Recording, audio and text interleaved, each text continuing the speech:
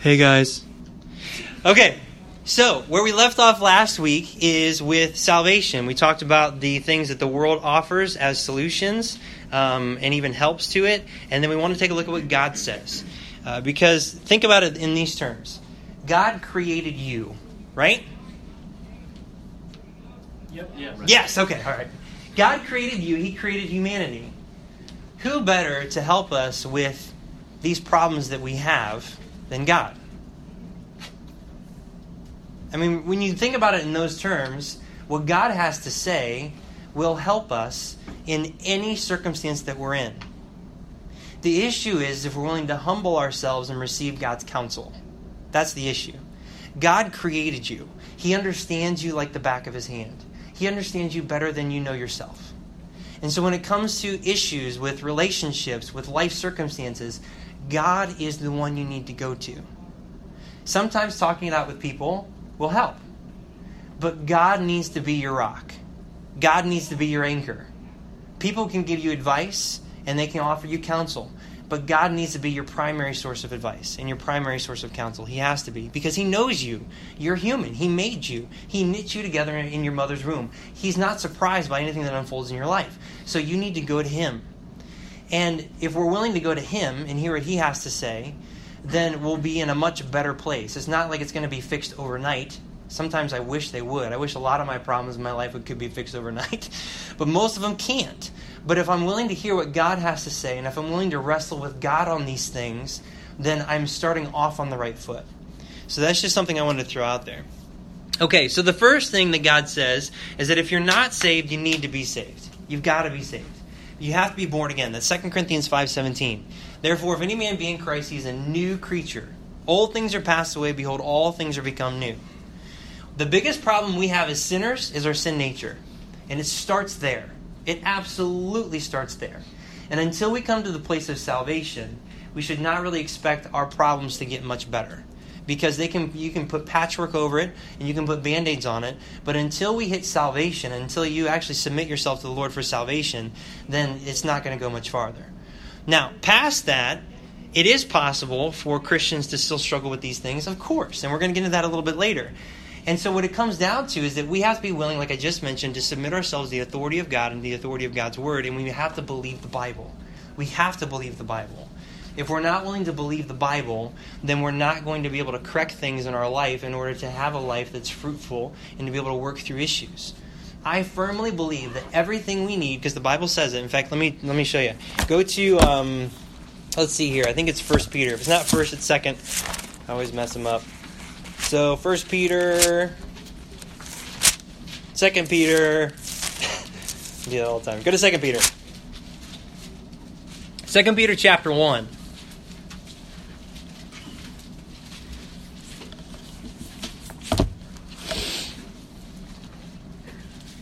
All right, 2 Peter chapter 1. Okay. It says in verse 2, grace and peace be multiplied unto you through the knowledge of God and of Jesus our Lord, according as his divine power hath given unto us all things that pertain unto life and godliness through the knowledge of him that hath called us unto glory and virtue.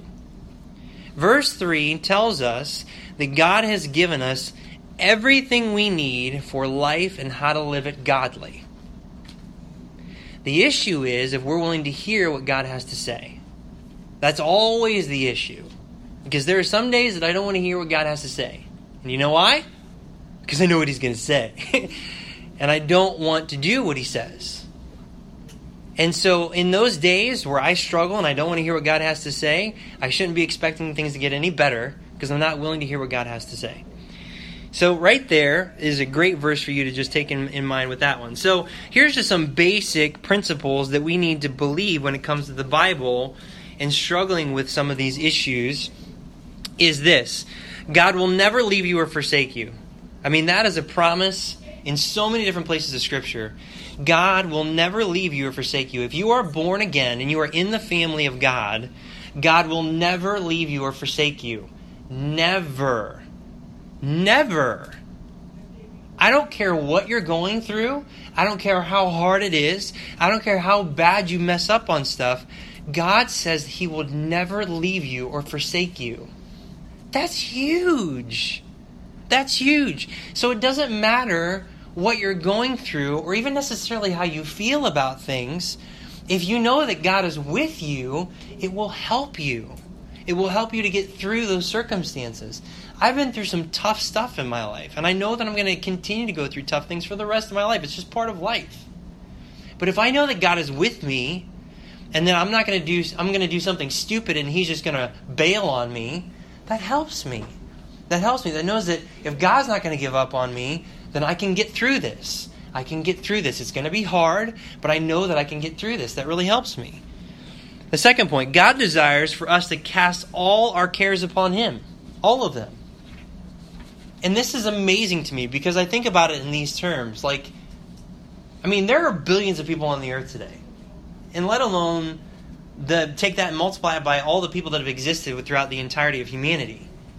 And God cares for each and every one of us so intently that your individual cares, the things that are weighing you down, the things that are causing you issues, the things that are causing you problems, God desires for you to take those things and to put them at His feet.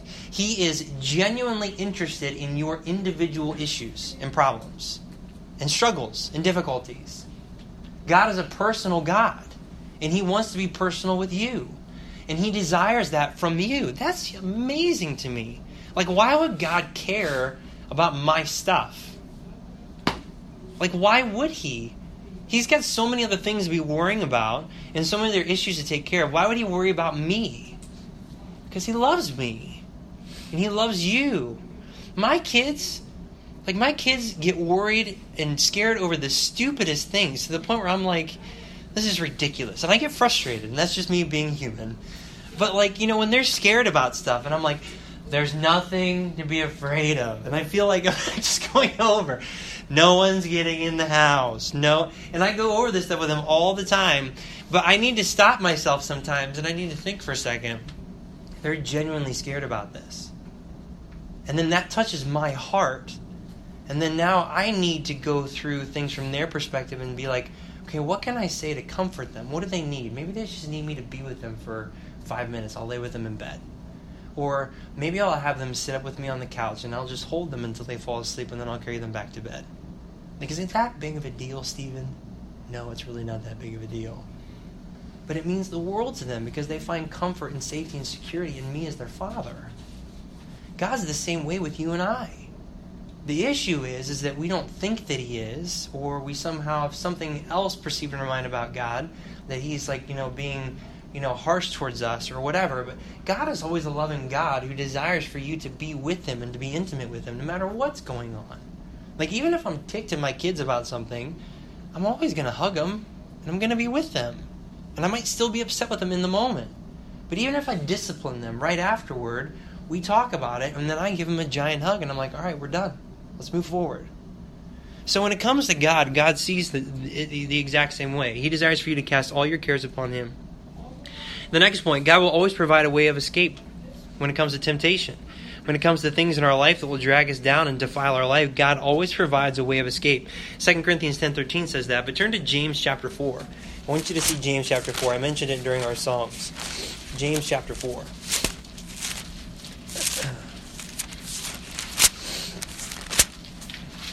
This is a great rule to follow when it comes to stuff in our life where we're just struggling or we're not thinking about God properly or whatever it might be, and we need to get right with God. This is a great rule to follow. James chapter 4, and take a look at verse 8. We'll even back it up. Verse 6. We'll go verse 6. But He giveth more grace. Wherefore He saith, God resisteth the proud, but giveth grace unto the humble. Submit yourselves therefore to God. Resist the devil, and he will flee from you. And then verse 8, this is a great rule of all. Draw nigh to God, and He will draw nigh to you. If you're willing to get close to God, He will be close to you. Cleanse your hands, ye sinners, and purify your hearts, ye double-minded. Be afflicted, and mourn, and weep. Let your laughter be turned into mourning, and let your joy to heaviness. Humble yourselves in the sight of the Lord, and He shall lift you up. if we're willing to just humble ourselves and just say, God, I can't do it. Sometimes I've been in circumstances in my life where, like, either I might be upset with God about something, or I might be frustrated, or I might be in a circumstance that's just as, like, overwhelming. And I can be almost fighting with God in my prayers. And I can almost be like I'm just venting my frustration with Him, and I'm talking with Him. But what I'm really doing in my prayers is that I'm resisting God. There's this part of me in my spirit where I'm just resisting God, and I'm just talking to Him about it. And frankly, I'm talking to Him in a very disrespectful manner, because God doesn't deserve to be talked to that way. But thank the Lord, we're in a relationship with Him, and He doesn't strike us dead. So I'm talking to Him about it, but then as I'm talking to Him about it and I'm resisting Him, I'm hearing what I'm saying, and I'm realizing the attitude that I'm having, and then I realize who I'm talking to, and then all of a sudden I'm like, oh my goodness, what am I doing? And then all of a sudden my attitude changes, and I'm like, God, I am so sorry. I shouldn't be thinking this way, but I am struggling. Because there's a difference between, God, I'm just really having a hard time with this right now, and I don't understand what's going on, and God, I'm just really having a hard time with this right now, and I'm really struggling, and I don't know what's going on. What's the difference? Your attitude. Your attitude towards the Lord. And until you're willing to be the latter, God, I don't know what's going on. You're not going to get anywhere. But sometimes we need to be honest and be like, God, before we can be like, gosh, because we need to work through our emotions. And we need to be honest with God on these things. But you have to come back down to your attitude. If you're not willing to humble yourself in the sight of the Lord, He can't lift you up. It's not that He won't. It's that He can't. He desires to, but He just can't. Once again, I think about my kids. I mean, there are times with Lucas where he's just so stinking stubborn about something. I mean, this happened just the other night. Yeah, that's right. It just popped in my head. I had him in timeout because he did something. I forget what it was, but I know he did something. And so I had to spank him because of whatever he did. And we dealt with it. That's why I forgot about it. And I had to spank him about it. But then when we were done, I said, all right, now what I want you to do is I want you to go back to timeout and just sit down. Just sit down for a few minutes, just chill out, relax, and then I'll let you know when you can come out. And guess what he did? He threw an attitude about it, threw himself on the bathroom floor, and stomped over and threw himself down in the chair. I mean, am I going to let that go? Absolutely not, because he had a bad attitude. He did what I told him to do, but he had a bad attitude. So what did I have to do? I had to bring him back in the bathroom again. I'm like, now I have to spank you again. He's like, no! And he's like, he's like lost it. I'm like, but it's because your attitude. Your attitude is everything. If your bad attitude is going to stick around, then it's going to get you nowhere. So I had to spank him again until he was finally humble, and he did what I told him to do with a good attitude, and he sat down. Then I knew that everything's going to be just fine. So then he sat down in timeout, and then he came over, and then we had a great talk, and I was able to hug him. We were able to move forward. But I'm not going to let that go. I can't let that go because the issue's not dealt with. He's doing what I told him to do, but he's doing it with a bad attitude, which means it doesn't mean jack. God's the same way with us. He wants us to behave a certain way, and He wants us to do what He's told us to do, but if we're not going to have a good attitude in the process, then He has no other choice than to keep chastening us until we have a good attitude about it. So it's very important, very biblical. All right, the next point. The Lord is always in control. This one is a tough one. Oh my goodness. God is always in control. And sometimes it doesn't make sense. Because if God's in control, then why is this happening? And regardless of my circumstances or how I feel, I have to remember that God is still in control. And I don't get it, and I may not ever get it, but I do believe that He's in control. And when I believe that He's in control, I don't know how this is going to work out, but it gives me more peace inside, and I can deal with circumstances. So there's some great passages on that one. Jesus was in all points tempted like as we are, yet without sin. I love that passage. I wish we had time to go there. Everything you go through, everything you struggle through, Jesus dealt with it to the T. Whatever it is. Doesn't matter what the struggle is. So He knows. And He's the one that has saved you through the gospel. And so it doesn't matter what it is. It doesn't matter what the circumstance. He can relate to it. He knows. He's able to empathize with you. He desires to help you.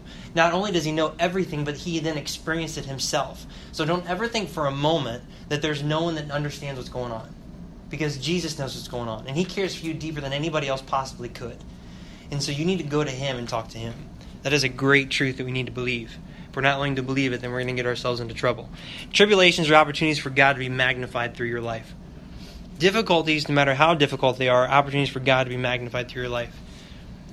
And with these ones, this is hard, because when you go through tribulations, we want them to be over. But, like I think about Al Vaughn, who's going through the health issues he's going through. He's got a form of Lou Gehrig's disease, but it's not Lou Gehrig's, but it's like it. And his body is just slowly deteriorating. And if you would talk with him, he's got like the best attitude in the world. The best attitude in the world. I'm so convicted when I'm around him, because I complain about my circumstances sometimes. And this guy is slowly dying. Every day he gets weaker and weaker and weaker. And he doesn't complain a bit. There might be days where he's like, I'm just really tired today. But God's good to me. And it doesn't make sense to me sometimes. But when I see a guy like that, I see how God is being magnified because of Al Vaughn's attitude through his circumstances, and it gives me courage. It helps me to understand the stuff that I go through isn't nearly as bad as what he's going through. And if he can do that, and God can be magnified, then times where I cop an attitude about stuff, then God can't be magnified, even if it's just a small little thing. So we need to make sure we have things in proper perspective. Another great truth is that nothing can separate us from the love of Christ. Nothing. The Bible says that in Romans 8. Nothing can separate you from the love of Christ. It doesn't matter what it is. Nothing means nothing, and nothing can separate you from the love of Christ. And then this one's a big one. There is a difference between guilt and godly sorrow. Oh my, I wish we had more time to get into some of this stuff. There is a huge difference between guilt and godly sorrow. Go to 2 Corinthians 7. I'll just touch on it a little bit. 2 Corinthians 7.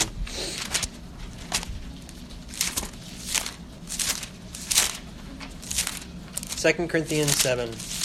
All right. So we're going to talk about Judas in a little bit, because when you think of suicide in the Bible, Judas is definitely up there, because he ended up committing suicide after he betrayed Jesus Christ. But there's that passage in Matthew. What I wanted you guys to see in that one is that after he betrayed Jesus Christ, there came a point where he brought the money back to the Pharisees and he threw it back at their feet. And it says in that passage, when he saw that he was condemned, he repented in himself or something like that, and he went back. So he had a change of mind. But it says when he saw that he was condemned, when he saw that things were not going his way, he became guilty about the circumstance and wanted to just try to erase it and get rid of it. He wanted to get rid of the mar that was on him because of his condemnation. And so when he went to give the money back to those guys, and they said, hey, we're not taking your money. You're the one that accepted the money. You're the one that betrayed him. It's your fault, basically, is what they said. And so then it says from there, he went out and he hung himself. Judas was not, his repentance, I guess you could say, was that he had a change of mind about his circumstance, but it all hinged on when he saw that he was condemned. In 2 Corinthians chapter 7, I'm back in 1 Corinthians. All right. It says in verse 9, now I rejoice not that ye were made sorry, but that ye sorrowed to repentance, for ye were made sorry after a godly manner, that ye might receive damage by us in nothing. And here he explains it. For godly sorrow worketh repentance to salvation, not to be repented of, but the sorrow of the world worketh death. So there's two types of sorrow that can exist, godly sorrow and worldly sorrow. Godly sorrow works repentance, or a change of heart and a change of mind, that leads to life.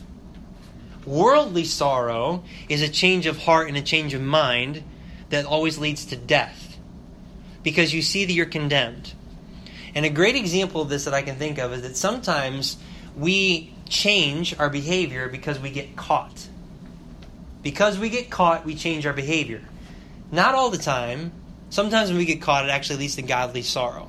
But sometimes when we get caught, it leads to a worldly sorrow that we change our behavior. But it's only to get rid of the discipline and the condemnation that we get, that we justly deserve. But if we were to never be caught, would we ever be truly sorry for it? That's the question we need to ask. If we were never caught in whatever it might be, would we ever come to that place of repentance? Because if not, and you would have just continued, then how do you even know that it's worldly sorrow versus godly sorrow? Because godly sorrow is that God is convicting you without anyone else finding out what's going on. And then you're willing to get it right because you know it's the right thing to do. But worldly sorrow is, well, I'll change my ways because I was caught. But if I would have never been caught, I probably would have just been continuing to do it anyway. That's a major difference. Judas was the other way around, where he decided he knew that he was condemned, and then he ended up taking his own life in the process. All right, and then beware of vain imaginations and know how to fight them. So vain imaginations are evil. They are evil, and they can destroy us and destroy relationships. And all vain imaginations are thoughts that aren't even real. We make them up in our minds. And this happens so many times that I can't even count in my own life, where I've thought something about a certain person or a circumstance, and then I find out that it actually wasn't true to begin with. I entertain these vain thoughts, these lies, really what they are, in my mind about someone or something or a circumstance, and it ended up making me develop opinions about people and about their decision-making process and things, and I didn't even know anything about it. And once I actually found out what was going on, I'm like, oh my gosh, I'm an idiot. I didn't know that. Now that I know that, well, now this makes all the sense in the world, and I feel like I'm an idiot. Put my foot in my mouth kind of a deal. All right, so there's that. So those are some things that we have to believe the Bible on. And those are just a few things. The Bible's chock full of so many other things I could put down. But those are some of the ones that just kind of came to mind related to this whole topic. All right, so the next thing here. So you got to be saved. You've got to believe the Bible. And you have to be involved in prayer and accountability. I've already mentioned prayer and talking to God. If you're not willing to be real with God on it and wrestle with God on it, it's never really going to be dealt with properly. Because God is the one you need to go to. He's your God. He's your Lord if you're saved. And so you need to deal with Him on these issues. And so you need to be able to talk with Him personally. And, just as probably one of the best examples, I mean, Philippians 4:6, we know that one from stuff we've mentioned in the past. But be careful for nothing, but in everything, by prayer and supplication with thanksgiving, and let your requests be made known unto God. So God desires for you to talk to Him. But let's go to Psalm 18. Go to Psalm 18. I want you to see this one in light of the context of what we've been talking about. Psalm chapter 18.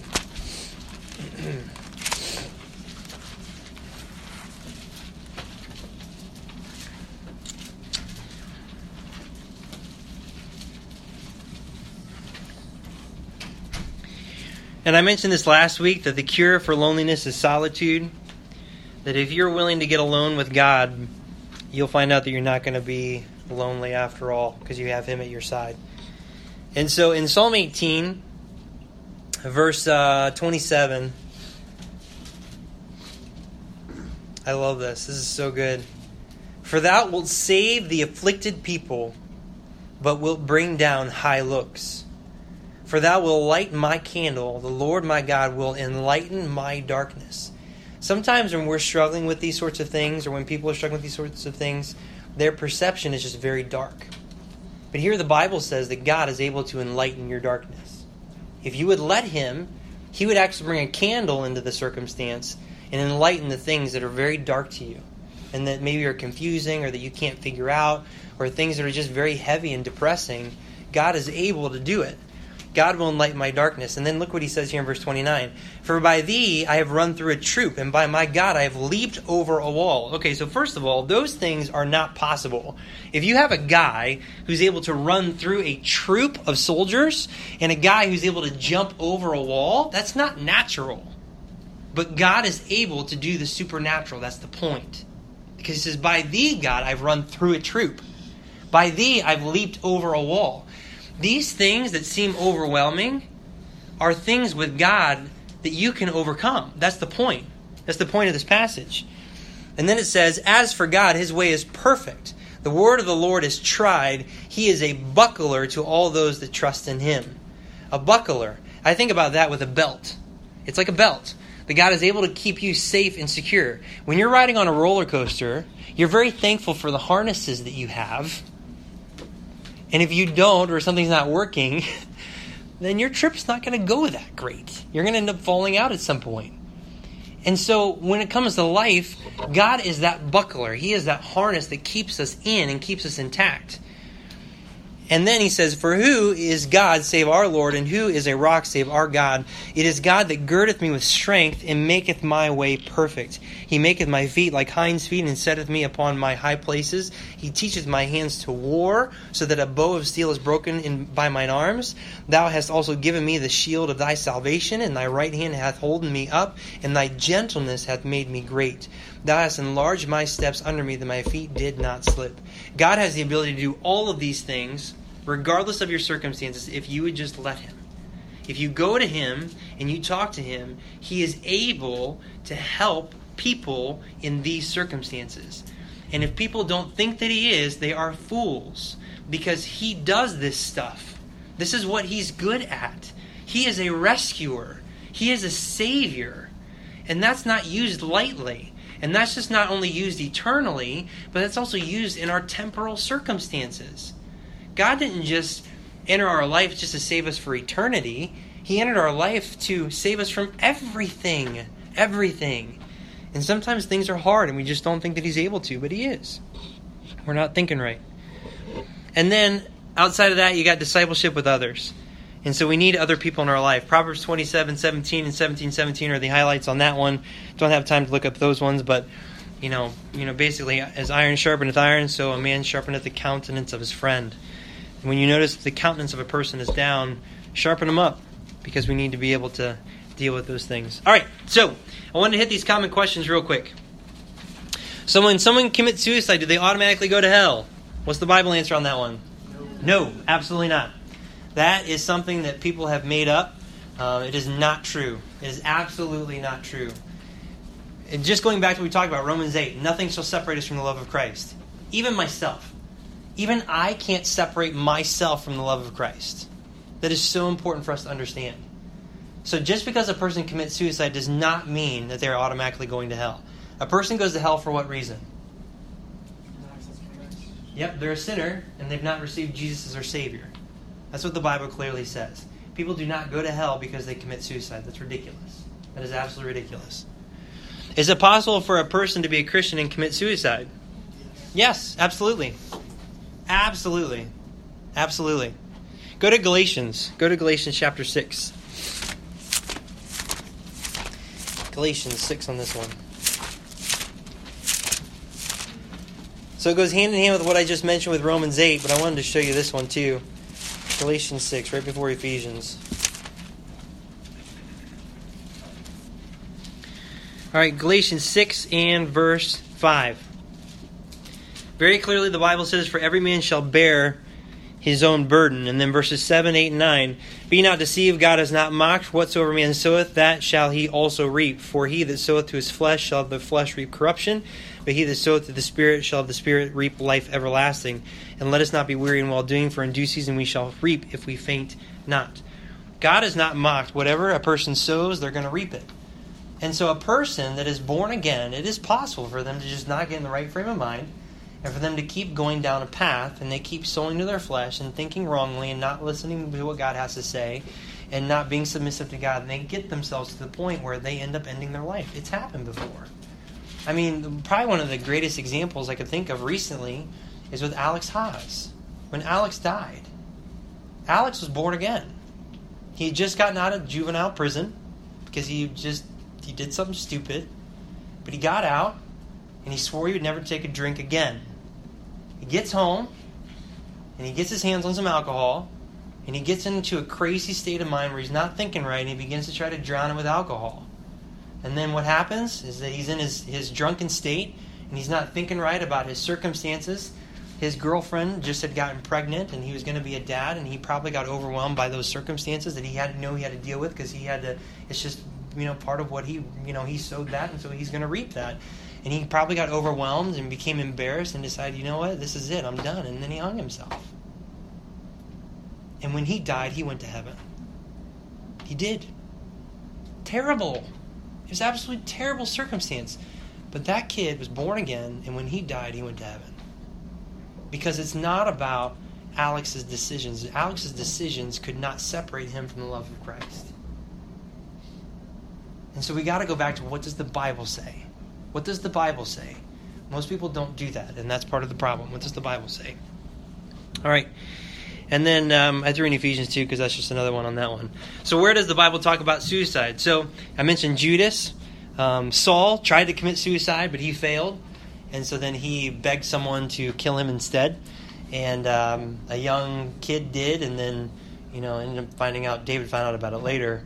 And then David actually had that kid killed because he killed the anointed. And it's just an interesting circumstance. But Saul basically wanted to commit suicide, and he failed.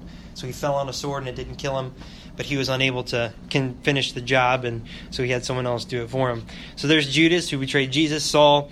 Samson's an interesting one. I'll come back to that in a second. Ahithophel. So back when David was betrayed by Absalom, his son, and Absalom took the throne, Ahithophel was the counselor to Absalom. And there came a point where God was going to thwart the counsel of Absalom, and this other guy gave counsel, and Absalom listened to that counsel, and then Ahithophel said, well, you're not listening to my counsel anymore, so I'm just going to go and hang myself. And that's what he did. It was kind of weird. So it almost seems like he was in a circumstance where his counsel was no longer heard, so his life didn't mean anything anymore, and he just ended it. That's what it appears to be in 2 Samuel. Zimri is another one in 1 Kings 16 who committed suicide. And then go to Revelation 9. This one's interesting. Go to Revelation 9. So people during the tribulation, not everybody, but there's just some people during the tribulation. Revelation chapter 9 and verse 6. In those days shall men seek death and shall not find it, and shall desire to die, and death shall flee from them. It's kind of weird. So during the tribulation, there's going to be a period where people are going to want to commit suicide, and they're not going to be able to. Now, play that one out in your mind a little bit. I mean, think about that for a second. People are going to try to commit suicide, so whether it be that they want to hang themselves, or they want to jump off a building, or they want to shoot themselves, or whatever, and they're not going to be able to die. That's going to be weird. I mean, can you imagine jumping off of a building and you don't die? Can you imagine shooting yourself in the head and you don't die? Can you imagine hanging yourself and you don't die? Like, that's what it says. Things are going to get so bad with this particular circumstance that's going on in Revelation chapter 9, the men are going to seek death and they're not going to be able to do it. It's going to flee from them. It's weird. It's weird. But those are a couple places in the Bible where it talks about that directly. Samson was one I wanted to mention. Samson, I don't qualify that as a suicide, and there's a reason behind it. Because what he ended up doing was that he ended up, he was judged, and he was, basically his eyes were taken out. If you remember this from summer camp a couple of summers ago, and his hands were on the pillar, and he begged God to give him strength one more time because he wanted to take out the Philistines. Now, Samson was a judge. And as a judge of Israel, he was to take care of the nation of Israel. And the Philistines had Israel under oppression. And so Samson, in taking out the Philistines, actually rescued the nation of Israel from bondage. And so that was different. That is the sacrificing of one's life for the benefit of other people. People do this stuff all the time. Cops in the line of fire, trying to save people. Are they committing suicide because they jump in front of a bullet for somebody else? No. So Samson did the same thing. He took a hit in order to save the nation of Israel, so that wasn't suicide. It appears that way, but he did not commit suicide. He sacrificed his life. It's like Jesus Christ. When Jesus Christ died on the cross, did he commit suicide? No, he didn't. They killed him. And so in that same process, Samson is that same type there. All right, so lastly, and we are way over, so I apologize. Is suicide ever okay? No. And here's the simple explanation behind it. God made us in his image. And even in Genesis chapter 9, after sin already entered into the human race, it says God made man in his image.